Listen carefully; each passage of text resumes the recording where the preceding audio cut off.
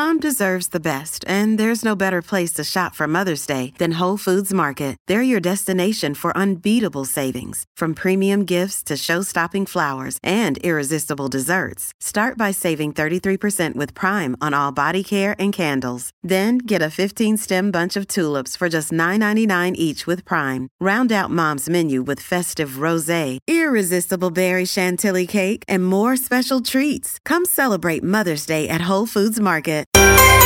This is Positively Ernie. Now, here's Ernie Anastas. With you right now and talking about what's happening in the news and looking to make things better.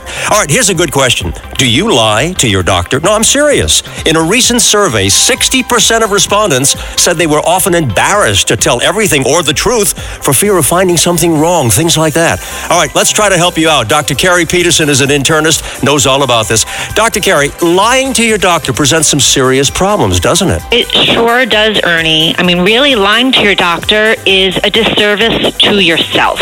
I know that going to the doctor can be a vulnerable experience, and I have found that some of the things that patients may not be forthcoming about are their habits. So smoking habits, alcohol consumption, diet, exercise. But your doctor really needs a complete picture of these habits and behaviors so that we can properly treat you and diagnose you. Sure, absolutely. Well, help us out now. What should patients think about to avoid not being truthful? As you mentioned, one of the main reasons patients do lie is because they feel a degree of embarrassment or shame. But patients need to know that their doctor is not going to judge them. And what about doctors? How can they encourage their patients to be honest? Physicians need to establish trust with their patients. Yes. Trust creates an environment where the patient feels safe and comfortable with sharing their personal information. And I have found that by being a good communicator and a sympathetic listener provides that safe space. Wonderful. Thank you, Dr. Peterson. And there you have it. Talking about your health with your doctor is crucial. Be upfront. Tell the truth to help yourself and your physician. Ernie Anastas right now with positive news you can use on 77 WABC.